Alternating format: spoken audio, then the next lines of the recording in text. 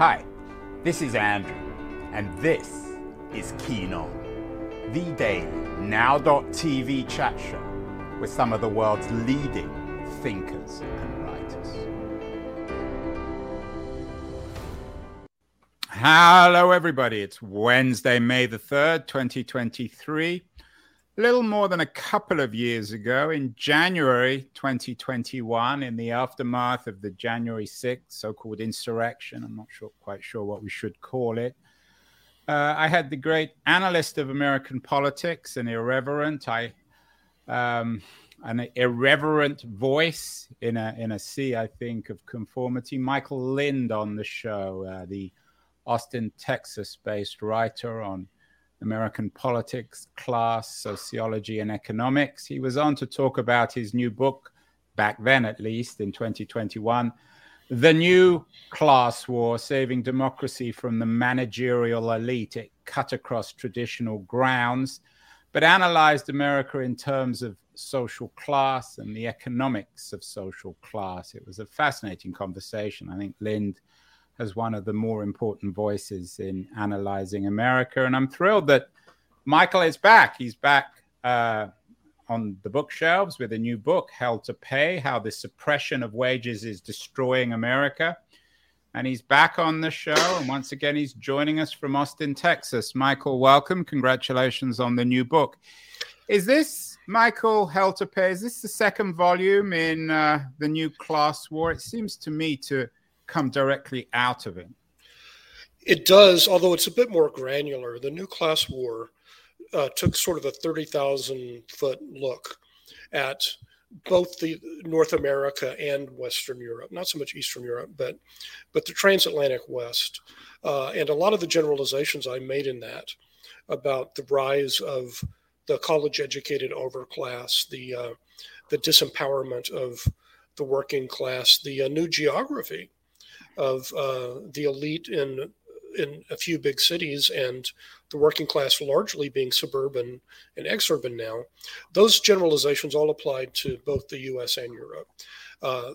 What I talk about in Hell to Pay, although it does have some parallels with Europe, it's much more focused on the United States, mainly and sadly, because the situation of worker power and worker rights in the U.S. is much worse than it is in other industrial countries in the Western world. The subtitle of the book, Michael, is How the Suppression of Wages is Destroying America. I want to get to the destruction of America later. But this suppression of wages, you seem to suggest in the book that it's, I wouldn't say a plot, but it's a convenient arrangement of both the left and the right to suppress workers' wages in America. Is that fair? Yes, that's absolutely what I argue. It's not a secret conspiracy. It's quite open. And it's a result of policies and legislation and norms ranging from labor laws to offshoring policies and trade treaties and others. But the basis of my argument is that workers had power in the mid-20th century U.S., mainly through organized labor, through trade unions, whose members in the private sector went up to about a third of the private sector workforce in the 1950s. Today, in the 2020s, the number of private sector workers who are unionized is 6% and falling. It's lower than it was under Herbert Hoover. And it's largely the collapse of organized labor, but there are other factors as well that we can talk about, including trade and immigration and clauses in individual worker contracts. But mainly deunionization has robbed workers of bargaining power in the workforce and countervailing power in politics. And so the system we have is one that is very, very tilted towards employers of all kinds and against workers of all kinds. You mentioned Herbert Hoover, Michael, of course, the president who is associated with the Great Depression, followed by FDR. Was the high point of unionization under FDR, or was it in the great American experiment of the 1960s? The high point came during and after World War II, because President Roosevelt required companies that were defense contractors, which by that time during the war were most of the major companies, had switched to war production. They had to unionize. So it was with a great deal of help from the federal government that unionization, which had been very low, got up to about a third of the workforce, and lasted that way in the 50s until the early 60s, over the opposition of many employers. Now, what happened following World War II was that we had sort of a preview of offshoring and globalization in the form of the relocation of industry from unionized states in the Northeast and the Midwest to the right to work states, so-called states with very anti-labor laws. That's a Orwellian language at its most American, right? Right to work states. Well, the enemies of organized labor have always claimed that individual workers are being exploited by labor unions, not by their employers, and any kind of collective action is conformity and totalitarianism. So naturally, employers appeal to the idea of individualism to undermine concerted action by workers. And of course, this hostility to unions and to organized labor has now been inherited by tech companies, big tech companies like Amazon and Apple. So it's a central political and cultural theme in American history. It goes without saying that it's in the interest of private corporations, Michael, to be against unions. When you compare the history of unionization or absence of unionization in the United States with those in Europe, particularly in Germany, but in Northern Europe generally, why are unions so much stronger in Northern Europe than they are in the United States? How did the Europeans and the Germans in particular avoid this descent into neoliberalism? Well, the Germans have a feature co-determination that is on their larger industrial companies. Workers are required to be part of the board. Ironically, this is something that American New Dealers in the Allied occupation regime insisted on in Germany after World War II. Some people put a lot of emphasis on that. I don't think it's the main factor. If you look at Western Europe, where labor has it's gone down somewhat, but not to the levels in the U.S. The major difference is sectoral bargaining or multi-employer bargaining. That is, all of the workers in a trade or an industry through their labor representatives bargain collectively with all of the employers all at once. And they set wages and standards and benefits for the next couple of years in the cycle. And this is a much less adversarial system than the American system of enterprise bargaining, which the U.S. inherited from the New Deal. Now, originally, the National Labor Relations Act of 1935 had permitted both enterprise and sectoral bargaining, but then this was cut back by a right-wing backlash after World War II. And by enterprise bargaining, I mean, not only do you have to, in the United States, organize a single company, but if the company has multiple plants or sites, for example, Amazon has multiple warehouses, you have to organize each warehouse of Amazon, warehouse by warehouse. You can't simply organize Starbucks all at once. You have to organize one Starbucks site after another. So that's the major reason that unionization has been pretty easily killed in the U.S. It's bad for business in a way that sectoral bargaining is not. If you have sectoral bargaining and the resulting wage and benefits standards apply to all firms, then no single firm is disadvantaged.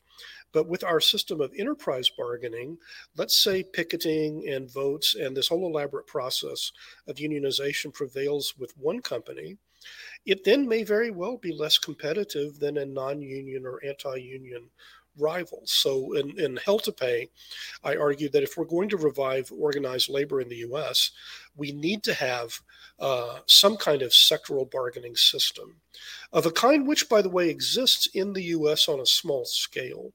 The Railway Labor Act of 1926, before the New Deal, was signed into law by a conservative Republican president, Calvin Coolidge, who approved of it.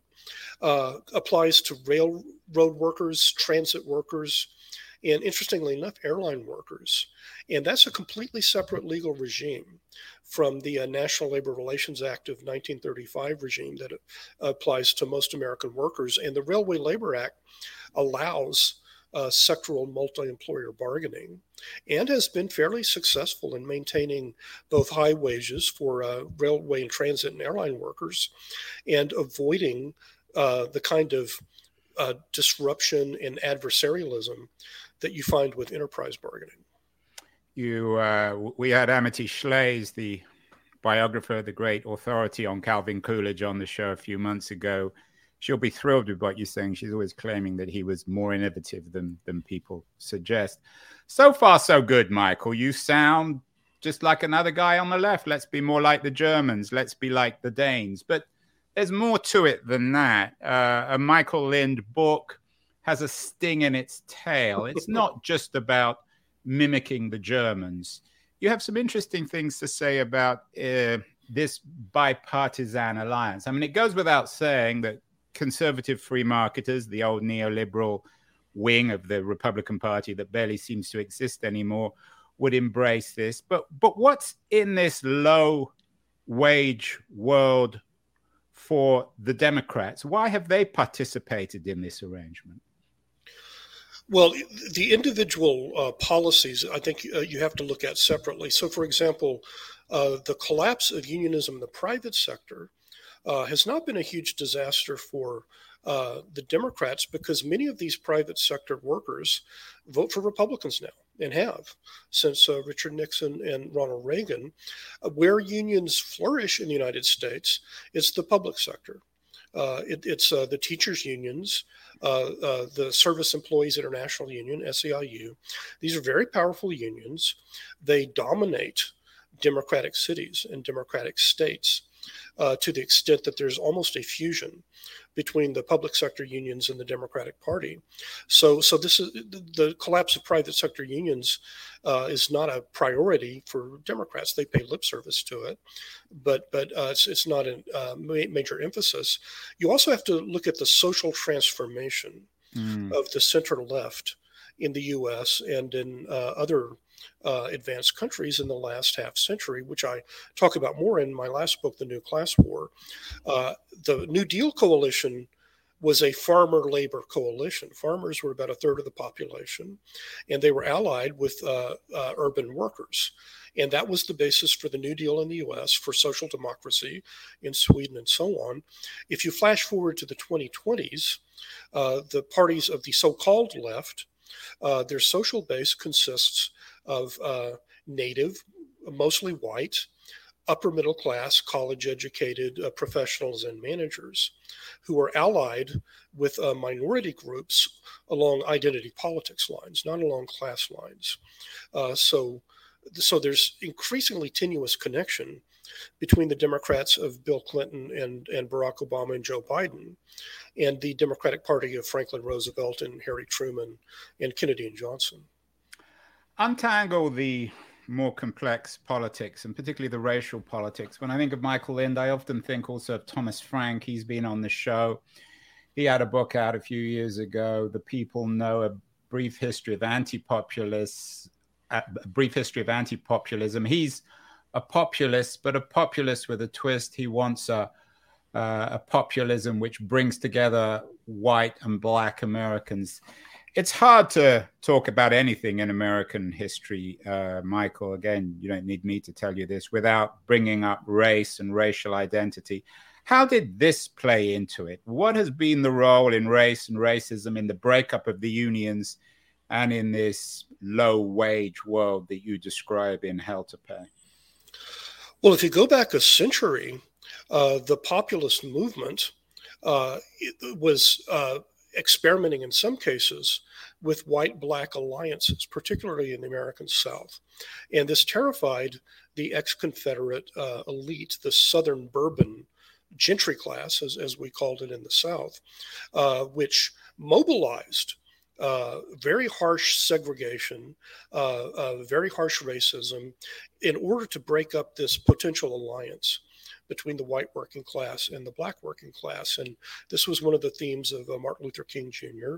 and the historian C. Van Woodward, and so on. Unfortunately, most American journalists and academics know about the populist movement only from Richard Hofstadter. He was a very good historian, but he had a very biased and misleading view of American populism, which was actually much more progressive than some of the progressivism of the 1900s, which supported eugenic sterilization of the poor. And was against the teaching of Darwin in schools. The great communicator, of course, participated in William Jennings Bryan. No, he was a creationist. He did not want schools to teach anything that contradicted the Bible. But and was himself, of course, a racist, certainly turned a blind eye to a lot of the racism in America in late 19th, early 20th century America. Every white politician, progressive, centrist, and conservative, was a racist by modern standards up until really, I think you have to get to the Kennedys and the... but some worse than others, Michael. I mean, certainly Bryan or Wilson were much worse than a Coolidge or a Harding or a Hoover, ironically enough. Oh, no, that's true. The Republicans in the North, partly for cynical tactical reasons, were the champions of civil rights on the grounds that if they could restore the vote that had been stolen from Southern blacks in the aftermath of Reconstruction, they would vote for Republicans. And indeed, African Americans tended to vote for the Republican Party where they could vote. All the way up until the New Deal in the 1950s. I'm not a great fan of populism as such, or of William Jennings Bryan, but if you compare him to his conservative enemies, for the most part, and if you look at Coolidge, and for that matter, Henry Cabot Lodge, who sponsored the most sweeping Civil Rights Act that was defeated in Congress in the 1890s. Henry Cabot Lodge was a white Anglo-Saxon Protestant, and like many Northern Republicans, he promoted civil rights for blacks to some degree, but they also wanted to keep out the Irish and the Italians and the Poles. Calvin Coolidge in the 1920s, when he was vice president to Harding, wrote an article for the Ladies' Home Journal saying that the only true Americans are Nordics, and intermarriage between Nordic whites and other non-Nordic whites produces failed half-breeds and so on. And coming back, bringing this back to unions and the Democrats, of course, it was under Wilson in 1917 and 18 in the war that the American state inaugurated war on organized labor. So again, it's ironic that this all began under the Democrats rather than the Republicans. No, that's not. I would push back on that. Under Republicans in the North, the courts and the business had been engaged in constant warfare against. But Rich, we had Adam Hochschild on the show talking about that period. Yeah, I mean, obviously a lot more about this than me. So let's get. Sorry, I'm distracting you, Michael. You know too much. How is this playing out in America today? You had an interesting piece in the Wall Street Journal suggesting that the people paying for this, for low-wage jobs in America, are the majority of Americans who are not poor. Who's footing the bill for low-wage jobs in America today? Well, I argue that not just the U.S., but any modern industrial country in which most people have to sell their labor as wage earners in order to have an income of some sort. If you have a society with a majority of wage earners, you can structure it two ways. You can structure it as what I call a living wage social insurance system. If you work full time, you should be paid enough not only to pay for yourself, but maybe with a working spouse, or in some case, a non-working spouse, to pay for children and to pay for social insurance contributions like Social Security and unemployment insurance. So in a living wage social insurance system, you wouldn't have a big means-tested public assistance welfare state for the poor. You would have that for people who, for medical or behavioral reasons cannot work full time, and you would want to assure them of a decent standard of living, but you would have high wages and a fairly small welfare state and not a whole lot of redistribution. So it's ironic. You seem to be making the argument that, traditionally on the left, the welfare state is seen as protection for the underprivileged and the unfortunate. But you're suggesting that this infrastructure of the welfare state, which is a little threadbare in America at its best, is designed to support a low-wage neoliberal economic regime. Is that fair? That's exactly right. And in fact, the New Deal welfare state was residual, and it was limited to people who could not work full time. And it was a very gendered system. It was based on a breadwinner wage. But basically, if you worked full time between the 50s and the 70s, you weren't poor. You didn't need food stamps or anything. Now, in the 2020s, depending on studies, between 1/5 and 1/4 of American households have someone who is dependent on some form of means-tested public assistance. And we're not talking about universal entitlements like Social Security and Medicare or unemployment insurance. Right. So it's this, in your Wall Street Journal piece, you talk about the EITC rebates that people claim back from the government. And if you know poor workers, this is a nightmarish life, because your paycheck is not enough for you to pay your bills for yourself, much less for children. So you then have to pay not just for one single welfare program, but for maybe half a dozen. And these all have separate eligibility requirements, separate means tests, separate bureaucracy. Yeah, it's rather like healthcare. It's we all know about bullshit jobs, but it's a bullshit bureaucratic sector where people are applying to the state for all these different kind of rebates. It's Kafkaesque in a neoliberal sense, isn't it? It is. It's a combination of parasitism and bureaucracy run amok. And many poor people never get even the miserly benefits that they deserve under the law because they just give up, or they can't just figure out the 10-page application requirement, or they don't have the... So is it the rich? I mean, it always seems to be in these sorts of narratives, Michael. Is it the rich who win? The coastal elites with their preoccupation with wokeism, are they the ones paying huge amounts to create a new aristocratic class through their kids at these fancy schools? Are they the ones who are winning out of this system? Of course. And they were the winners through most of American history. The U.S., contrary to popular belief, was not terribly egalitarian society. Every city, every county, even on the frontier, had its local class system. And so the only time in the United States when we had a mass middle class, it coincided with mass mobilization during the World Wars, and you got universal benefits like the GI Bill, but also mass membership trade unions.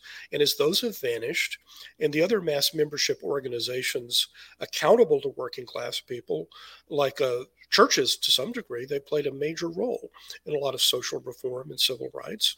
And also political parties, back when they were federations of local machines that at least had to answer to working class people.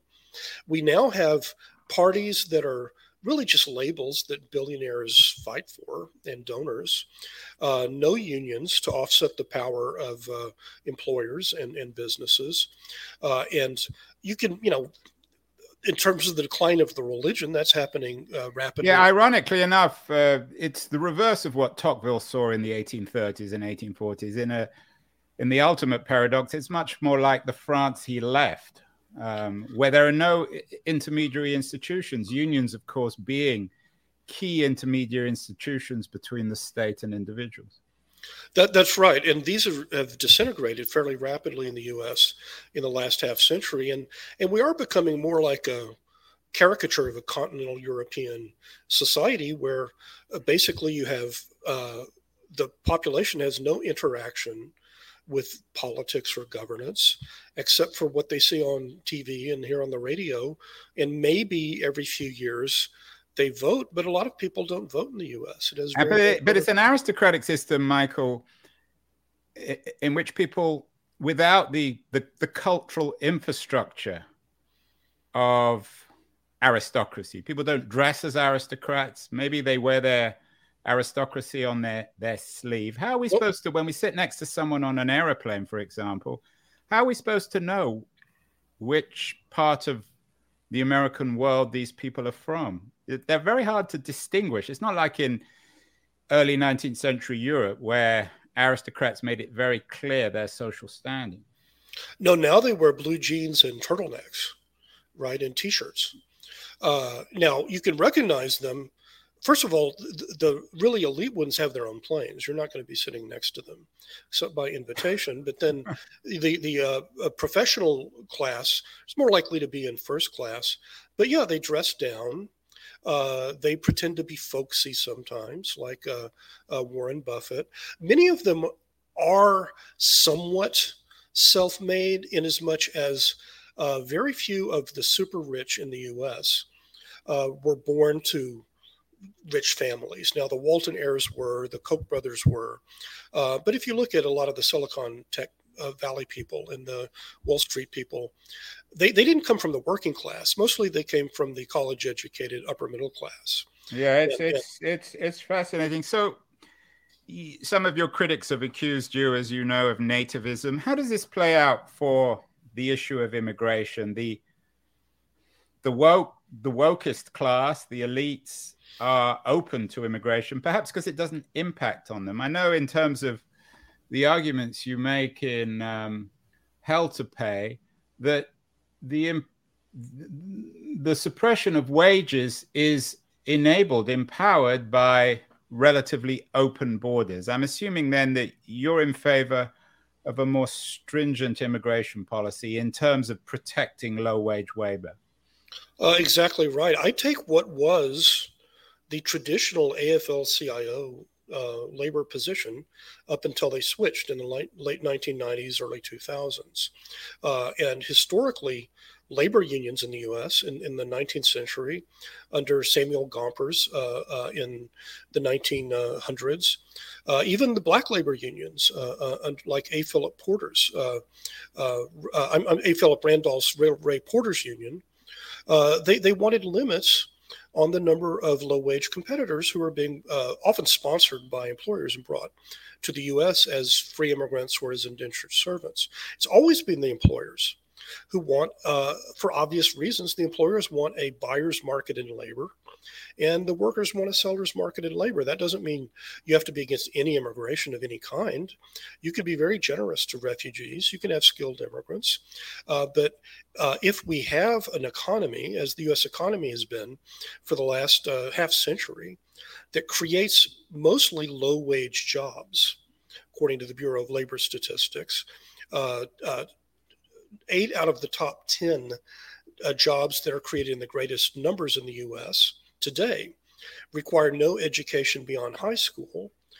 So the only reason to bring in lots of unskilled workers is to deter unionization, which is harder when you have people who just got here from another country. Right, and I'm guessing that the blind eye the state, both on the left and right, pays to immigration helps this, because undocumented workers in America can't join unions. They're much more careful about their engagement in labor disputes and strikes and politics itself. They can't vote.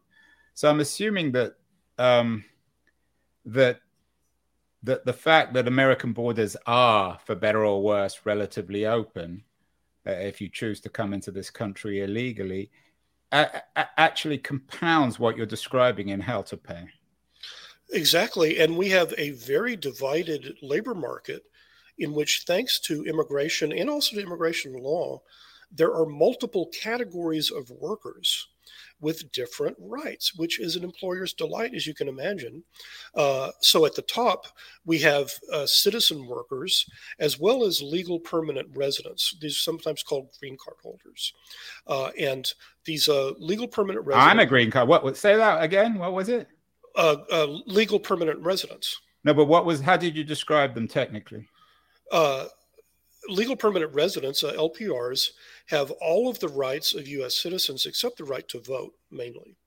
So, as an LPR, you can join a union, you can quit your job, go get another job in the United States, and so on. So, the LPRs, their numbers may threaten American workers' wages, but for the most part, they have the same bargaining power as American workers, and employers can't pit legal permanent residents against U.S. citizens. The case is different when we look at so called GIS workers, like H-1Bs in the tech sector and H-2As in farm labor. GIS workers are indentured servants. They are bound to the sponsor. They are bound to their employers. At the whim of the state, or not the whim of the state, the whim of the employer. Yeah. You cannot, if you're a GIS worker and you quit your job because you've been abused, you have to go back to another country. You cannot quit your job. Yeah, and that's been happening in Silicon Valley. You mentioned tech. One bit of your argument, Michael, I'm not sure I understand. You argue that why invest in labor-saving machinery if cheap labor is available and subsidized by the government? But that's not happening in the free market of Silicon Valley. Of course, all the rage these days is in ChatGPT and in AI, which will clearly take people's jobs away. So isn't the market ultimately against cheap labor, replacing it with automation, for better or worse? Not necessarily. And it can also, cheap labor, even if it doesn't prevent it, it can slow it by generations in some cases. So, for example, if you looked at the McCormick Reaper, Cyrus McCormick, it's a mechanized farm tool from the 19th century. He was born in Virginia. The Southerners didn't want to buy his Reaper because poor whites and poor blacks were cheaper than this machine. It was in the high-wage North that there was created a mass market for the McCormick's Reaper. And you see the same thing today with car washes. There's actually a technological regression taking place with car washes in Britain and in the US, where automated car washes are being replaced by hand car washes, employing very, very low wage immigrants. In New York, many of them are from Mexico, and they're called car washeros. So in this case, you're going away from mechanization and automation because the people are literally cheaper than the machines. Having said that, I think that people who think they're pro-worker, who want to slow or prevent the introduction of labor-slaving technology, are really profoundly mistaken. The thing that has helped ordinary people more than anything else is industrial capitalism. I'm in favor of industrial capitalism. I just want an industrial capitalism in which companies compete on the basis of technological innovation and new business models, not on the basis of driving down wages as far as they can. How should this play out in politics? You had an interesting piece in Unheard recently, Michael, asking whether Biden will be the next Carter, and I guess implicitly whether it will trigger a re-architecting of the Democratic Party or of our political world. You had another piece asking how to transform US politics. What would you like to see in terms of the transformation of American politics in ideological terms? Which party is most suited to taking this on? Is it the Trumpian Republicans or the woke Democrats, or perhaps a third party? Well, as I argued in my piece in Combat, in practice, both parties reform things at the same time. There are reform elements of both parties that work across party lines. And we see this in history. So, for example, in the New Deal era, there were many pro-New Deal Republicans, and there were many anti-New Deal Democrats. And you had cross-party collaboration. And the New Deal consensus was shared by Republican presidents like Eisenhower and Nixon, as well as Democrats like Roosevelt and Truman and Johnson. The same is true in the neoliberal era. That was a bipartisan project. You had Bill Clinton as well as Ronald Reagan. You had Tony Blair as well as Margaret Thatcher. So I think it's very naive to think that one faction, even if it's my faction, will take over one party, and then that one party will take over the government for 10 or 20 or 30 years or however long it takes and have this revolution. If we're going to rebalance the economy in a more pro-worker direction, let's face it, we're going to have two parties. They're going to be divided on social issues and other things.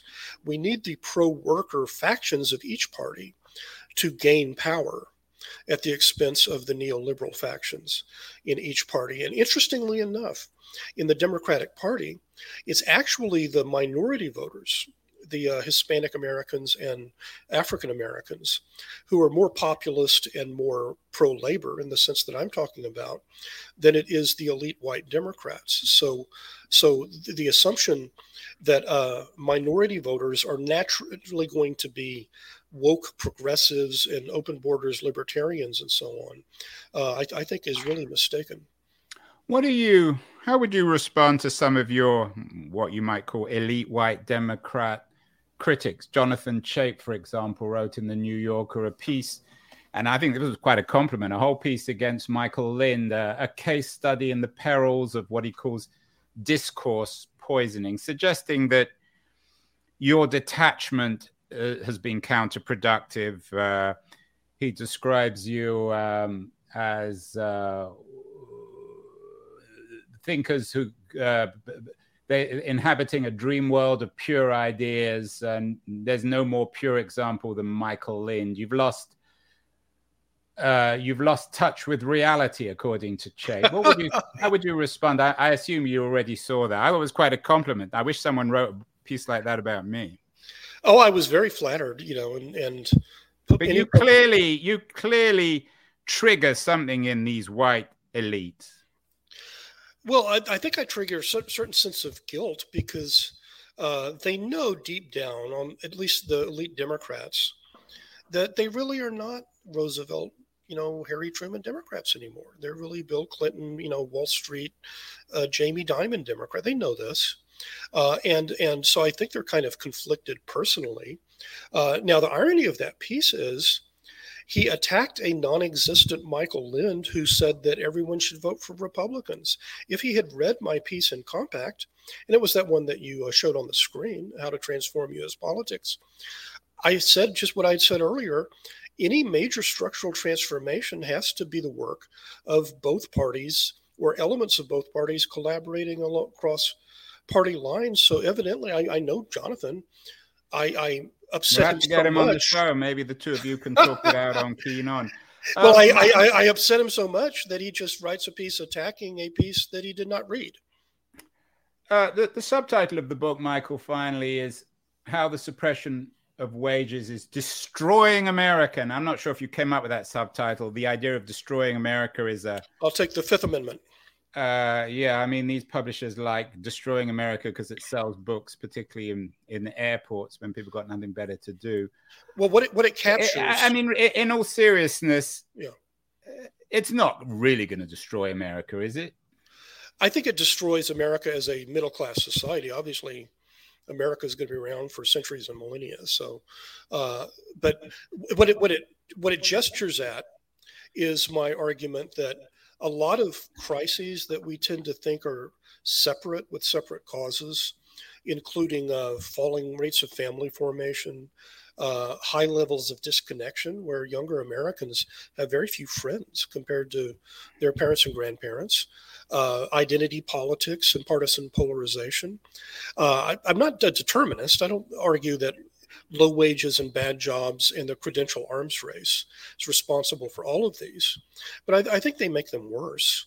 I think that if wages went up, let's say for fast food workers and janitors and freight haulers from about 25,000, slightly above poverty where they are now, to 30 or 35,000 a year, I think you'd see fewer broken homes and more marriages and more people having as many kids as they wanted. So it's making America worse by exacerbating. Not making America great. Finally, Michael, long-term viewers, listeners to my show know any opportunity to quote Bob Dylan, and this is a perfect opportunity for Hal to pay in his great song Murder Most Foul, which I think got to #1 on the charts, first time he's ever done it. A song about nostalgic for John F. Kennedy, begins, "'Twas a Dark Day in Dallas, November 63. And it ends with JFK being shot, and someone says to him, "Don't worry, Mr. President, help's on the way. Your brothers are coming. There'll be hell to pay." Of course, that's meant ironically. There was no hell to pay. What happens in the America if the suppression of wages continues? What is the hell to pay, Michael? Will it be civil war? No. Will it be the degeneration of democracy, more January 6th, more Donald Trumps? I think you get what I warned against in my previous book, The New Class War, a kind of Latin American system of politics, which is not left versus right. It's oligarchy versus outsiders. And you just get this endless destructive cycle of the insiders being attacked by the anti-system demagogues, who are usually rich members of the establishment themselves, who don't actually deliver to their followers. And that's just a very destructive pattern. It has existed in Latin America. It existed in much of the American South between the Civil War and the Civil Rights Revolution. So that is the hell that we would pay if we don't strengthen worker class bargaining power in America.